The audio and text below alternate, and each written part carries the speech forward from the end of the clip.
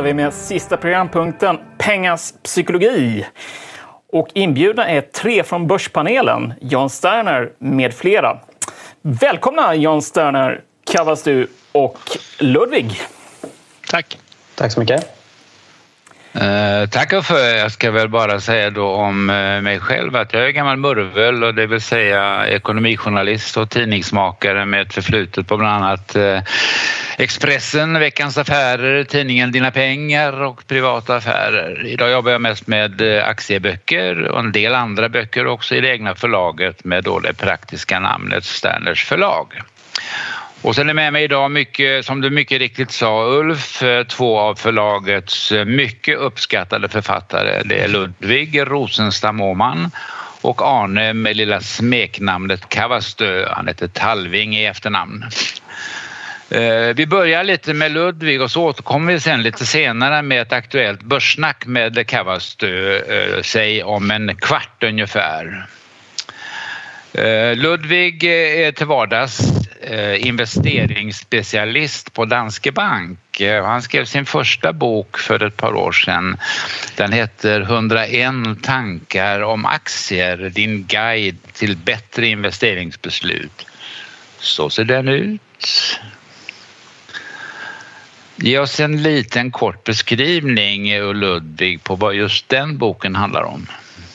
Ja, den boken bygger på 51 böcker egentligen som jag har läst. Så det är böcker om aktier, beslutsfattande, psykologi och portföljteori. Så det är en hel del investeringsteori i boken men också mycket börspsykologi och investeringsfilosofi.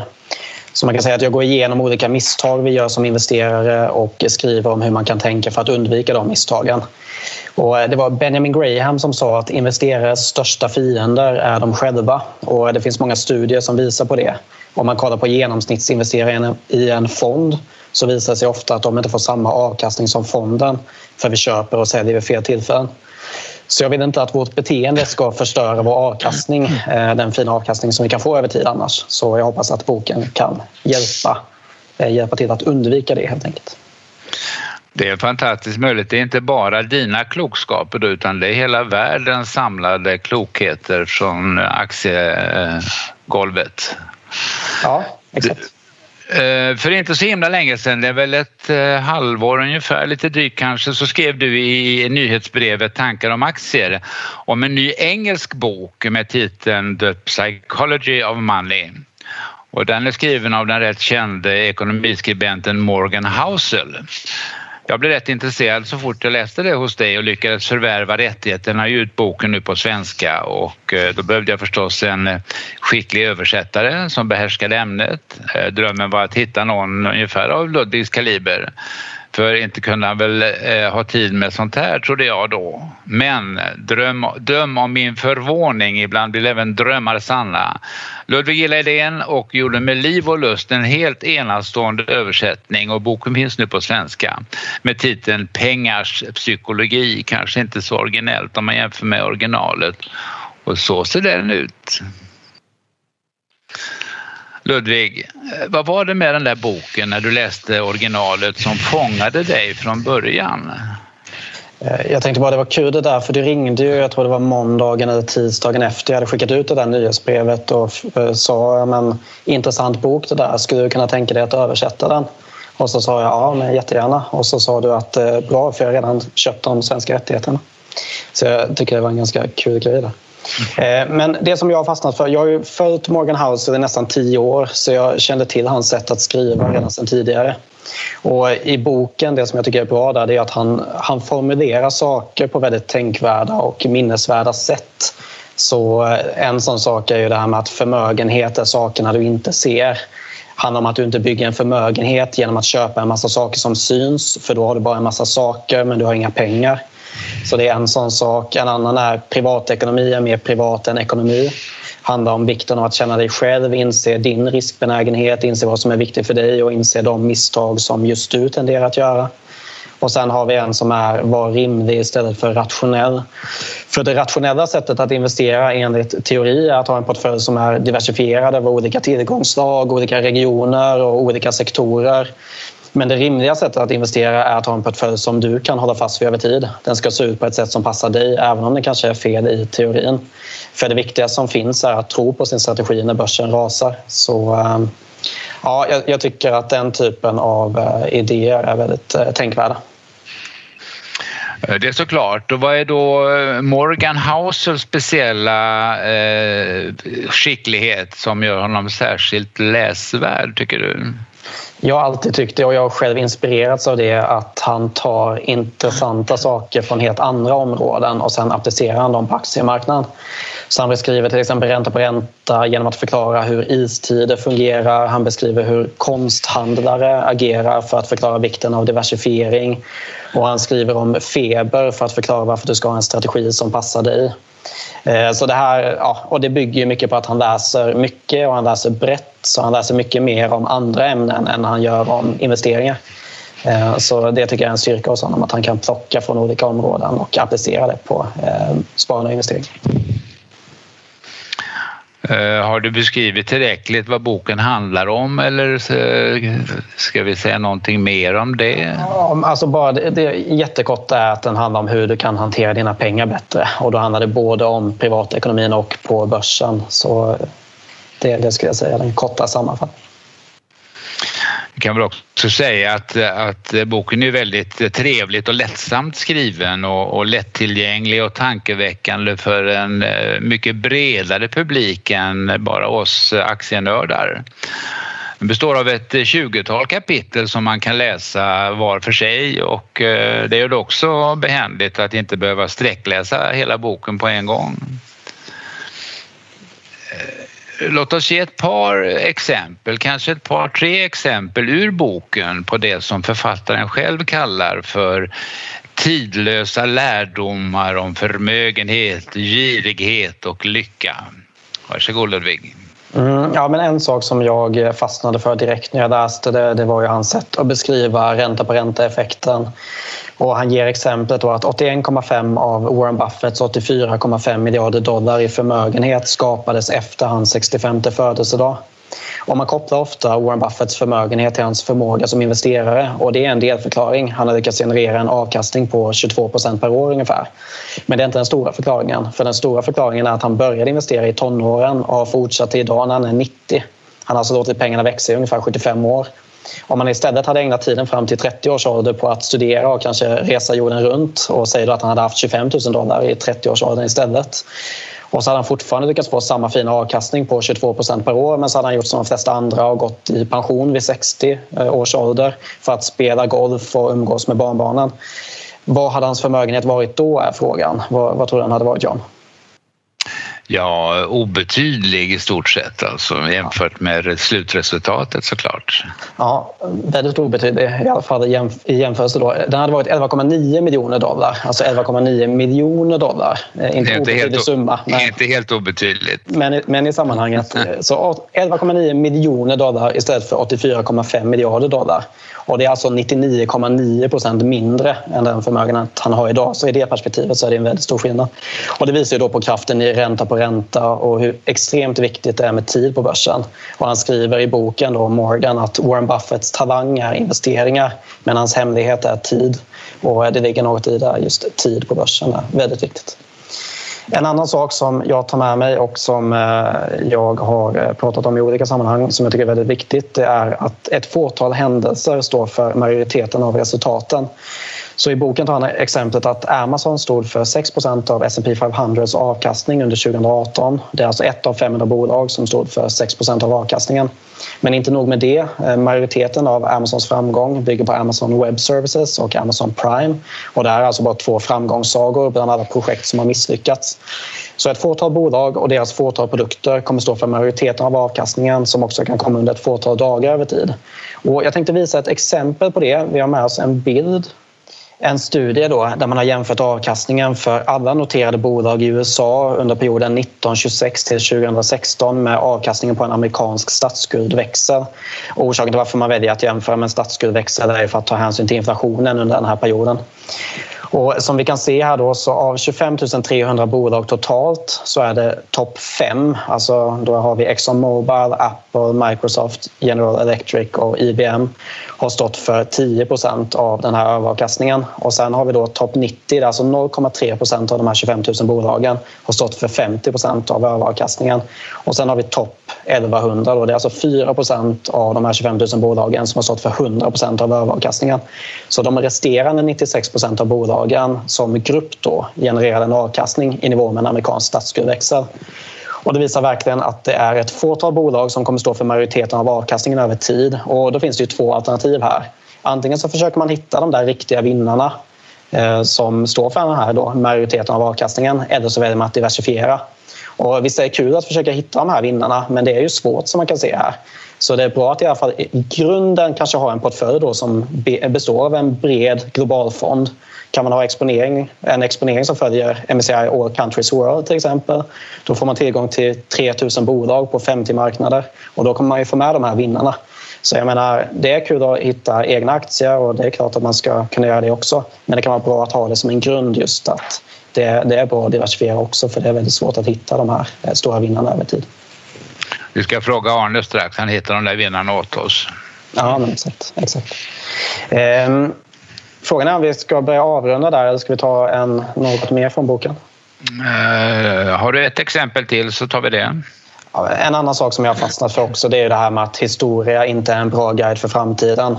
Han tar ju då exemplet att när de byggde kärnkraftverket i Fukushima så byggde man det så att det skulle klara den kraftigaste jordbävningen i historien. Men det man inte tänkte på var att den kraftigaste jordbävningen inte hade någon föregångare. Det var alltså en unik händelse. Så när man utgår från historien så gör man misstaget att anta att unika händelser bara är en del av historien. Men så är det ju inte. Det fick vi se på förra året. Unika händelser fortsätter att hända. Så därför gäller det att så gott det går då vara förberedd på det oförutsägbara. Och det handlar återigen om att ha en portfölj med en risk som du kan hantera genom olika kriser. Och något annat som är viktigt att ta med sig här är att tiderna förändras, men människan är konstant. Alltså girighet, flockbeteende, förlustaversion, sådana saker finns kvar oavsett om räntan är hög eller inte, eller oavsett om vi har inflation eller om värderingarna är höga. Just det här mänskliga beteendet och de misstagen, de finns kvar i alla miljöer. Så är det, och kan väl bara tillägga då att detta är bara några av alla de kloka lärdomar som finns i boken, och för att ni inte ska gå miste om dem så har vi förstås just nu ett alldeles extra förmånligt erbjudande på städersförlag.se och med rabattkoden psykologi. Det kan vara små eller stora bokstäver, psykologi. Så kan ni nu köpa Pengars psykologi och förlagets andra böcker med 20% rabatt. Och den rabatten gäller bara en vecka från nu, så passa på. Har vi någon liten tittarfråga till Ludvig eller mig just nu så är vi mogna för det. Har du det, Uffe? Vi har inte fått någon fråga här, utan det betyder helt enkelt att de är väldigt nöjda med föreläsningen och tycker den är väldigt bra. Strålande. Det tycker jag också. Sammanfattningsvis, tid är pengar. Var min reflektion där. Kanske ligger någonting i det. Absolut. Det ligger väldigt mycket pengar i det. Ja, precis. Ja, nej, men det var jättebra. Väldigt intressant. Med det säger vi då tack till Ludvig som måste ila vidare till ett annat äventyr, och så säger vi tack och hej till dig, Ludvig, och så tack så mycket. Får du försvinna ut i yttre rymden eller vart du tar vägen, och vi ses och hörs snart igen. Och så kastar vi oss då över till Arne Kavastu Talving. Hej Arne, är du laddad? Hallå där. Ja, hej. Hörs jag? Var du med och lyssnade på Ludvig? Ja, absolut. Jag läste mesta boken och den är bra. Globalt. Bra exempel. Och lite bredare än bara de traditionella aktieböckerna kan man väl säga. Låt mig lägga till. Ja. Det är roligt att läsa. Och det är inte fy skam, ska man säga, för att just att det är lite lustfyllt skrivet, det är man inte bortskämd med i vår värld, kan man ju konstatera. Låt mig säga då bara att Arne är ju också en mycket rutinerad och uppskattad aktieboksförfattare. Den första skrev han tillsammans med välkände Marcus Hernhag. Och den boken heter Den enkla vägen blir rik och fri med aktier, som säkert många har sett redan. Och den finns numera även på estniska. Det är ju fantastiskt. Vår första internationella satsning. Förra året så kom Arne med sin första egna bok. Den heter Min vinnande väg blir rik på aktier. Ska vi visa upp den också? Den ser ut så. Så ska den se ut. Båda böckerna tillhör onekligen förlagets absoluta bästsäljare, och just nu är ni i full färd med att skriva uppföljaren till Min vinnande väg, och den kommer i höst förhoppningsvis. Hur går det med författandet, Arne? Jo, det rullar på, men jag är egentligen ingen författare, så att jag kan tänka mig att de som är duktiga, de bara rafsar ihop det och har det. Jag får ju vända och vrida på orden ganska mycket i och med att jag inte är så rutinerad. Ja, men du får göra de stora pojkarna och flickorna. De sätter sig 2 timmar eller 4 varje dag och skriver disciplinerat. Det här med att författa är ju inte, det vet jag med säkerhet, inte frågan om inspiration utan mer frågan om transpiration. Jag har hunnit ganska långt. Jag har resonerat som så att nu är det corona, nu är det mörkt, nu får man inte träffas. Nu skriver jag så mycket som möjligt och sen så ska jag börja träffa folk sen. Men det är massa grejer som ska kompletteras inför sommaren i boken. Ska vi säga några ord bara om Min vinnande väg till att börja med? Kan du kort beskriva hur man hittar den vinnande vägen? Man kan säga så här att jag höll ju på att investera, men jag höll ju på med aktier ungefär 20 år. Och sen började jag ställa mig frågan till mig själv, men 17, varför har jag inte tjänat mer pengar på mina aktier för? Och då gjorde jag en research som tog ungefär, jag höll inte på i 4 år, men den pågick under 4 år. Och sen sjösatte jag en strikt strategi. Och jag förstod inte att den var så bra i början, det bara rullade på. Men efter då att vi hade den här Greklandskrisen när börsen gick ner, då såg jag att jag klarade den också väldigt bra. Och nu när jag tittar då, nu har jag haft den här strategin i 12 år, och skulle man gå som index så skulle det ta 40 år, det jag gjort på 12 år. Så man kan säga att om jag startade med den här summan när jag var 18 år så skulle det vara detsamma som idag. Nu startade jag när jag var 46 år och har den summan. Så det handlar helt enkelt om första boken, hur tänkte jag? Och sen har jag beskrivit i den boken exakt hur jag har lagt upp min strategi. Och sen bygger jag vidare då med kapitel, saker som är bra att känna till. Vi tar drawdowns till exempel. Att varje år så ska vi veta att vi får räkna med minst 9% ner i en sån här rekyl. Har vi inte fått den under våren så får vi den under hösten. Så den är full med tips, plus att det är själva grunden till hur jag förändrade mig. Skrivet så att även den som läser boken kan göra likadant. All right. Ska vi kittla fantasin lite då, och vart leder fortsättningen, det vill säga den nya boken som kommer i höst? Den fortsätter egentligen när jag försöker att göra, man säger att det som står i första boken ska inte stå i andra boken, så att den är helt fristående. Men helt enkelt, du gör inte sån här bra avkastning om du inte kan hantera skräck till exempel, girighet, mycket såna här saker, förhoppningar. Du måste klara av att stå emot marknaden. Det var som jag förklarade, vi pratade lite grann innan, att om du har en trädgård, strunta i trädgården bredvid, hur den ser ut. Gör din egen grej i din trädgård. Du ska inte bry dig om andra. Du ska bara stänga av känslorna och riskhantera din portfölj. Och det här är nog den första boken som kommer ut nu i höst som har lösningar på, mina lösningar som jag har. Varför inte jag känner mig orolig när det går ner, varför inte jag känner mig girig när det går upp. Jag försöker hålla liksom en balans, en mittenbalans. Det är roligare när det går upp, ja, och det är tråkigt när det går ner. Men jag försöker hålla mig tråkigt, grått emellan. Inte vara glad när det går upp, inte vara rädd när det går ner. Och jag gör det mekaniskt helt enkelt. Jag har inte humana tjänster när börsen rör sig. Jag har mekaniska tjänster. Jag går helt enkelt på statistik tidigare. Och jag har riskhanterat min portfölj. Och den kommande boken kommer vara full med tips hur jag gör för att kunna hålla mig i den här zonen och vara kall hela tiden. Och sen är det ju jättemycket som kommer till då. Mycket viktiga saker att känna till. Hur man kan hantera börsen på rätt sätt, få gratis avkastning. Det låter väldigt spännande. Ja, plus massa undersökningar som jag håller på med just nu som faller ut i sommar. Det är till exempel, vad är vikten av en säljrekommendation till exempel? Hur mycket går börsen eller rättare sagt hur går pappret sen efteråt? En stor undersökning jag håller på med bland annat. Rapportreaktioner, ja det finns mycket som kommer full med fakta i den här boken. Det handlar ju mycket om, som du nu nämner, om disciplin och regler och att kunna hantera alla de här börspsykologiska fällorna som vi också har snuddat lite vid tidigare. Det ska bli väldigt spännande. Jag inväntar manus med stor förtjusning och stort intresse. Och apropå, men det är lite grann just med börsen det här med att när saker och ting händer då måste det hända ganska länge, sen blir folk rädda. Jag tog den där exemplet med Wayne Gretzky. Han struntar i vad pucken är. Han tittar, var kommer pucken att komma någonstans? Och det är lika så med börsen att man måste hela tiden tänka ett steg framåt.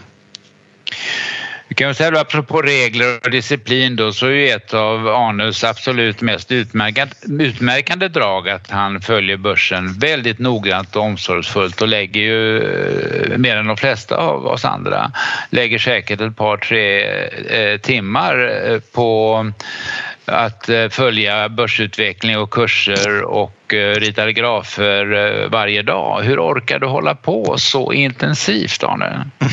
Ja, men det är ju ett intresse och sen ser man att man ser det som är härligt när man ser att jag fattar rätt beslut. Och det är ganska mycket rätta beslut hela tiden. Man får hela tiden, vad ska man säga, kicks eller någonting sånt. Och sen är det ju också det att det är ju väldigt bra betalt. Jag kanske jobbar då x antal timmar per dag men tjänar ju bra mycket mer än vad de flesta gör i Sverige. Så att det är också jag får betalt för det helt enkelt. Vad ser du just nu då i dina grafer och när du tittar på kurvor och gränsvärden och annat? Den klassiska frågan förstås då, vart är vi på väg just nu på börsen? Ska vi köra 10 poäng först då eller? Det kan vi göra. Nej, vi håller på att bygga fallhöjd helt enkelt. Jag tror att vi kommer kunna köpa på lägre index än vad vi är idag. Men vi har lånat för mycket uppgång på framtiden. Men vi måste bygga upp berget först innan det börjar gå ner. Jag har idag inga signaler på att börsen har nått sin toppen än. Möjligtvis man får ta en dag i taget så att säga, men jag ser ingenting än. Det enda är väl att 10-åringen börjar stiga lite grann, 30-åringen i USA. Det är lite oro just nu, men några varaktiga nedgångssignaler har jag inte än. Så det är bättre att köra rakt in i kaklet och sälja på nedgången än att sälja innan, för då blir man bara frustrerad när det går upp vidare. Nästan alla analytiker säger ungefär som du just nu att vi ser inga påtagliga tecken till oro utan det finns alla förutsättningar att börsen fortsätter. Ändå var det ett rätt rejält hack i kurvan bara för några dagar sedan och en plötslig nedgång på mer än 1% och det är mycket på en dag såklart. Ja, sen repade sig lika fort och i morse var det positivt, sen kom det röda siffror från USA och nu är vi nära nollstrecket efter dagen. Så att, alltså, det känns som det är rätt så nervöst där ute ändå. Och man talar ju lite om det som du var inne på, att räntan börjar krypa uppåt och det är negativt för börsen. Så att det finns ju de här små lite nervösa tecknen där ute, men de ska man alltså strunta i. Volatilitetsindikatorn ligger ganska lågt. Vi har inte haft en rörelse på börsen som är mer än 2% på OMX SPI sedan början av november. Det är jättelugnt på börsen just nu. Och tittar man nu, jag är ju mycket på statistik. Ser man nu i statistikbanken så att nästa rörelse på mer än 2% på OMX SPI, det är 75% sannolikhet att den ligger på nedsidan. Om man tittar på statistikbanken. Okay. Så vi får väl se vad som händer, men volatiliteten är låg. Vi är i grunden positiva, men det är ju ändå så att många undrar om du tittar på de här kanske starkaste dragloken på Stockholmsbörsen som Embracer, Revolution Gaming och Zink. De har ju tuffat på till smått svindlande kurser och fantastiskt höga P-tal. Finns det ingen hejd på deras framgångar? De tjänar ju pengarna mycket snabbare än vad värderingen är. Så länge de gör det och har den tillväxten så finns det ingen hejd. Behåll vinnarna och skala av dem istället. När de springer uppåt, jag skalar ju hela tiden av. Min position i Sinch är i princip densamma som den var i somras. Fast det är färre aktier. Jag har ju skalat upp vägen. Men återigen, mycket av de här bolagen tjänar pengar mycket snabbare än värderingen. Embracer var ju en besvikelse. Du, vad gör du med pengarna som du skalar av då? Vad köper du själv nu för idag? Jag gjorde faktiskt så. Jag tittade lite vad jag har gjort för någonting idag. Jag gör ju de flesta affärerna första timmen. Då ser jag att jag har skalat av i OEM idag. Mekonomiskt släppte jag alltihopa på en bra kurs. Jag har skalat ner på Plaid. Jag skalat ner på Softronic, Swedencare. Jag skalar ner på Boliden och Cellink. Det är ganska mycket. Jag har i snitt 8 affärer om dagen. Det har varit lite mycket idag. Och hittar inte riktigt investeringsalternativ för alltihopa. Så jag har 2% likviditet över natten, det vill säga 98% investerad. Men där pengarna gick in i, det var Eolus Vind. De har ganska lågt, de ligger fortfarande i stigande trend och har fått mycket stryk. Och de har sån RSI nu nere på 30. Creades har ju haft en premie på 100% och de har en premie nu på 20%. De har kommit ner i kurs, så att där köpte jag på mig Creades idag. Stärkte även på mig i Hexatronic. Jag hade en bra post innan, men först gick de upp och sen nu när vi satt här på eftermiddagen nu så köpte jag ännu mer Hexatronic. Väldigt bra fart i deras kabelförsäljning så att säga. Man kom med en lysande rapport igår. Ja, exakt. Just därför, och de sprang iväg, men nu föll de tillbaka. Sen började jag köpa in med lite grann, en liten post bara i Bygg Hemma, för de är fundamentalt starka, men de har varit väldigt tråkiga ett tag, men ingen stor post där. Sen började jag köpa in mig också i Betsson. De är underskattade tycker jag. Kindred har jag ganska mycket av innan och de går ju som tåget, men Betsson vill inte riktigt gå. Men de är också väldigt översålda. Okay. Det är det jag har gjort idag. Var håller du tassarna borta på? Vad undviker du då överhuvudtaget? Varningsflaggor? Jag skulle vilja säga som så att jag är bara intresserad av sådana aktier som har bättre potential att gå bättre än index. Och man kan väl säga så att jag undviker storbanker. Jag undviker fastighetsaktier. Och jag finns inte i byggsektorn alls. Och likaså när det gäller stor telekom, då menar jag Tele2 och Telia. Lilltelekom, där så att säga Bredband 2 och så att säga Bahnhof, där har jag så att säga innehav. Men i stortelekom låter jag vara.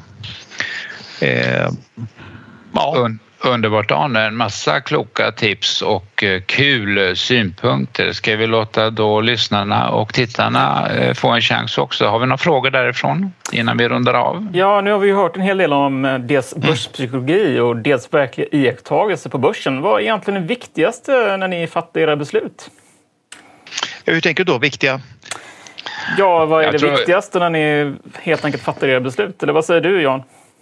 Nej, men jag tror man måste tänka både på börspsykologin och på den faktiska analysen som är Arnes specialitet. Så att det går inte att säga att det ena eller det andra ser ut varandra, utan man måste ha båda tankarna i huvudet samtidigt och undvika de här psykologiska fällorna som ju lätt att dras med i, och får bli varje klokt beslut en blandning av fundamental aktieanalys och kloka tankar. Eller hur, Arne? Jag brukar säga så här att jag tänker på, nu tar vi jämför med hockey. Om vi har ett hockeylag så har det en målvakt, du har en back och du har center. När det gäller att placera på börsen, pengar på börsen, då ska du vara målvakt, du ska vara center, du ska vara back, du ska vara allt. Du är alltid ett. Så att alla beslut som ska fattas innebär alla marknadssituationer. Och det viktiga är att hålla sig till sin strategi och en backtestad strategi. Du vet ungefär hur marknaden har rört sig tidigare. Stenkall, stäng av de humana känslorna och gå mekaniskt bara på det. Och framförallt en sak som jag tycker är väldigt viktigt och som jag också trycker på mycket i den här sista boken som kommer här nu, den som kommer i höst, det är det här med att du måste sätta en skiljevägg mellan pengar som ska ligga på börsen och pengar som inte ska ligga på börsen. Och de pengarna som ska ligga på börsen ska du minst ha en tidshorisont på 5 år. Då blir du inte nervös. Så enkelt är det, och låt oss bara ge det tipset än en gång att det finns naturligtvis en väldig massa samlad klokskap här bland förlagets författare Arne Ludvig, Marcus Hernhag och andra. Så att passa på att utnyttja den här lilla rabattkoden psykologi under en vecka framåt, så får ni 20% rabatt när ni köper på sternersförlag.se. Tack för det lilla reklammeddelandet. Och ja, det var med det. Fler frågor här faktiskt som har kommit in. Det är ju lite passande för covid. Det är Saidul som undrar om AstraZeneca, hur ni ser på det. Ja, det är ett fundamentalt starkt bolag. Jag tycker att det är riktigt bra, men hela sektorn är inte sexig om man säger så. Vi tittar på Pfizer, vi tittar på väldigt många av de här bolagen. De är inte inne just nu. Man jagar inte de här bolagen just nu. Och de har en tråkig trend. Så att jag håller mig från Astra. Jag skulle mycket väl kunna köpa den. Men nej, det finns mycket annat som är bättre, anser jag. Ja. Men det är inte fel på något sätt. Och det finns väl också andra läkemedelsbolag som är mer spännande än Astra egentligen. Novo Nordisk till exempel och andra. Så att det finns andra alternativ. Just nu ligger ju Astra lite i bakvatten också från tveksam PR genom allt som skrivs och sägs om problemen med vaccinen. Inte för att de är dåliga, men det är i alla fall mer negativt än positivt för Astras del just nu. Jag varnade lite grann för Astra då i höstas i börspanelen. Vi hade P-tal 100 på Astra. Och nu tror jag vi är nere på P-tal 60 eller någonting. Pfizer har väl någonting på 25-30. Har vi någon mer fråga? Ja, Stella har en fråga här som gäller då för Cavastu. När skalar Arne av? Hur många procent måste aktien gått upp? Vad tycker du? Det finns ingen sån regel. Jag skalar av när det blir överköpt. Okej, ingen procent i det då? Nej, och det som idag, jag tittar vad jag skalar av idag. Jag skalar av Softronic, de hade rapport, de gick upp 8%. Ja, men då passar jag på att skala av lite grann. Swedencare gick upp 5% eller någonting idag. Ja, men då passar jag på att skala av lite grann. Då plockar jag den 10% kanske av de aktierna så att säga. Och likaså med Sellink gick upp 20 eller någonting idag. Och likaså där passar jag på att sälja av lite grann. Inga stora poster. 10-15. Sellink tror jag sålde 20% av. Och sen placerar jag om det i nya potentiella blommor som kan... Jag sätter nya lökar så att säga som kan dra sig upp. Men det är överköpta lägen. Där RSI ligger historiskt ganska högt upp mot vad de brukar göra på just de enskilda aktierna. Annan fråga till dig, Cavastu, och det gäller från Olle här. Hur agerar Cavastu vid extraordinära händelser i ett bolag? Exempelvis då Volvo sa upp avtal med Bilia. Du tänker, nu hörde inte jag riktigt hacka lite grann här. Ja, okej. Jag kan ta det igen då. Ja. Från Olle här då. Hur agerar Cavastu vid extraordinära händelser i bolag? Exempelvis då Volvo sa upp avtal med Bilia. Jag sålde alla mina Bilia på en gång. Okay. För jag såg inte uppsidan så stor. Och då tänkte jag, vad gör mina pengar bäst nytta? I att behålla mina Bilia trots att de gick ner 20%. Eller sätta dem i ett annat bolag. De kommer tyngas om inte det kommer någon snabb grej att de får behålla. Sälja Volvo-bilar till exempel. Det kommer att tynga bolaget ganska mycket, så att där sålde jag direkt. Och det jag också gör väldigt ofta, kommer också komma i den här boken som kommer i höst. När rapporter kommer och bolagen faller mer än 8% på rapportdagen, då, om jag inte säljer allt, så säljer jag i alla fall hälften. Om rapporten sjunker med mer än 8%. Jag hade en annan fråga här också, och det är ju lite med anledning av seminarieinriktningen Game Day. Det är faktiskt en sån fråga gällande Embracer, och det var Bengt där som undrade varför du var besviken på rapporten. Jag går igenom alla rapporter, jag kommer inte ihåg alla 320 i huvudet, men jag klev av faktiskt helt och hållet. Jag kommer inte ihåg exakt hur det såg ut, men det räckte för mig för att jag klev av. Jag resonerar som så att jag tror pengarna kommer göra bättre nytta på något annat ställe. Men det är inte omöjligt att jag hoppar in. Rapporten var ju inte dålig på något sätt, utan det var väl mer att förväntningarna kanske var ännu högre. Men det jag tittar på då är att jag tror att mina pengar kommer göra bättre nytta i andra bolag tills vidare. Okay. Så tänkte jag. Men det är möjligt att jag hoppar tillbaka dit. Men återigen, jag kommer inte ihåg i huvudet så här, rakt ut alla 320 rapporterna som har varit på Lars Smiths mål. Ulla undrar ju då, för att det har varit en sektorrotation kan man väl säga. Och det är klart min reflektion till den frågan här gällande Embrace, att det är just nu en liten sektorrotation, så att många har kanske sålt av helt enkelt inom den sektorn. Men Ulla undrar då helt enkelt, hur ser ni på den här så kallade sektorrotationen? Jag vet inte om det är någon sektorrotation. Jag tycker allting drar på börsen just nu. Jag vet på amerikanska börsen så är 90% av alla aktier över MA200, och jag tror ungefär likadant på svenska börsen. Jag tycker att allting drar just nu, så att det är vissa branscher som inte drar, och de drog jag då, de jag undviker, storbank till exempel.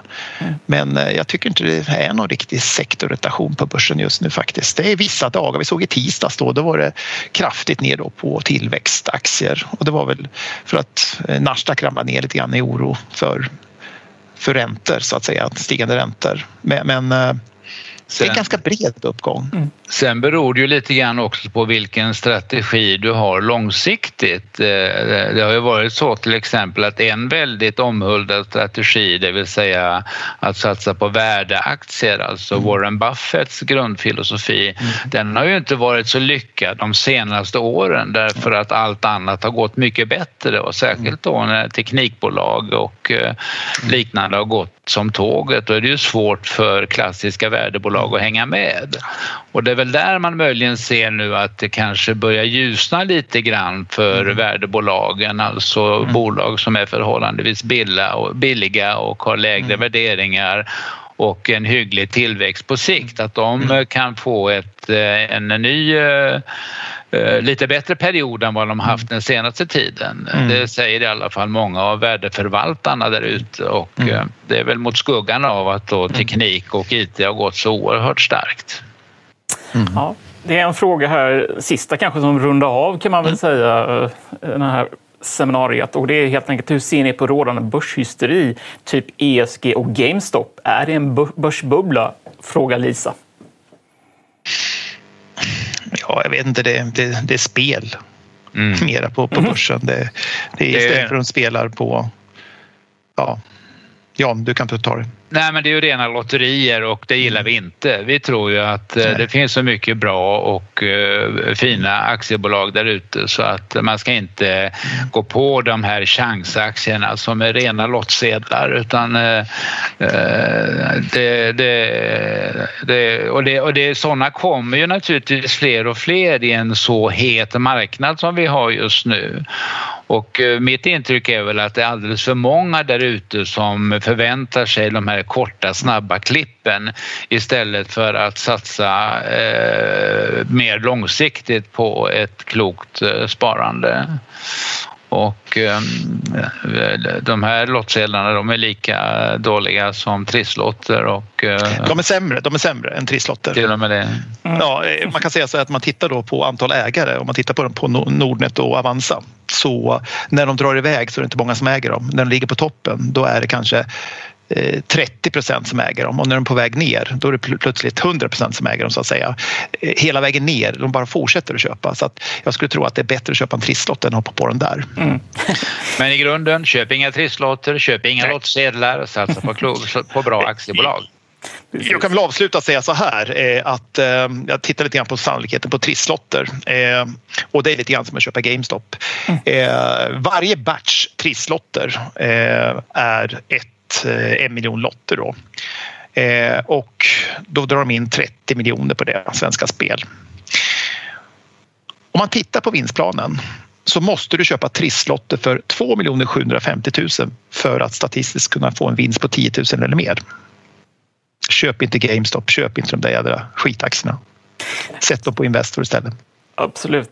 En sista fråga från Stella här bara, om vi kan runda av med det. Och det är liksom, vilka bolag tror Arne och Jan på under 2021? Ni har kanske nämnt det redan här, men om man nu inte ska köpa lotter så att säga. Ja, ska du börja eller? Nej, du kan få börja. Jag tror ingenting, för jag gör så att jag kollar varje rapport som kommer. Så jag köper för ett kvartal framåt och sen så tittar jag på nästa kvartal.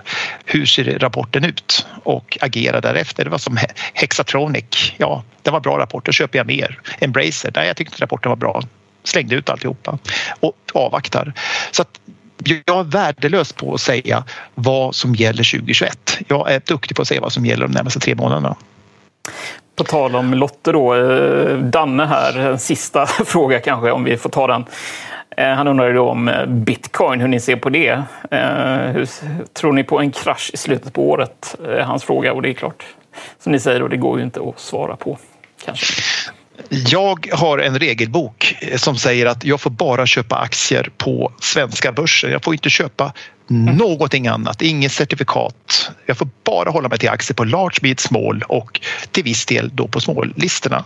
Det innebär att allting utanför finns inte existerande för mig. Så Bitcoin existerar inte för mig. Jag bryr mig inte om detta. Då kan jag inte tjäna pengar, men jag kan heller inte förlora dem. Så att det får gå hur du vill, och jag har ingen aning. Jag kan bara konstatera att det är en väldigt bra regel. Jag skulle följa den också. Det är omöjligt att säga något vettigt om Bitcoin och andra kryptovalutor. Det kan säkert bli positivt på lång sikt, men det kan lika väl gå alldeles åt pipan, och det är alldeles för hög risk. Alldeles för hög risk. Låt bli dem bara. Köp aktier istället. Absolut, mycket bättre. Investor. Låter jättebra. Pålitligt. Avslutningsvis så ger ni även rabatt på Marcus Hernhags böcker, var en fråga. Ja då, det är samma fina rabatter med koden psykologi, så funkar det på samtliga böcker på förlaget just nu. Det låter ju jättebra, men då tackar vi så mycket för en fantastiskt bra, kan man säga, diskussion som vi har haft och en bra presentation av pengapsykologi. Så får ni ha en fortsatt bra kväll, och tack så mycket för att ni deltog. Och vi säger detsamma till alla glada lyssnare. Hej hej!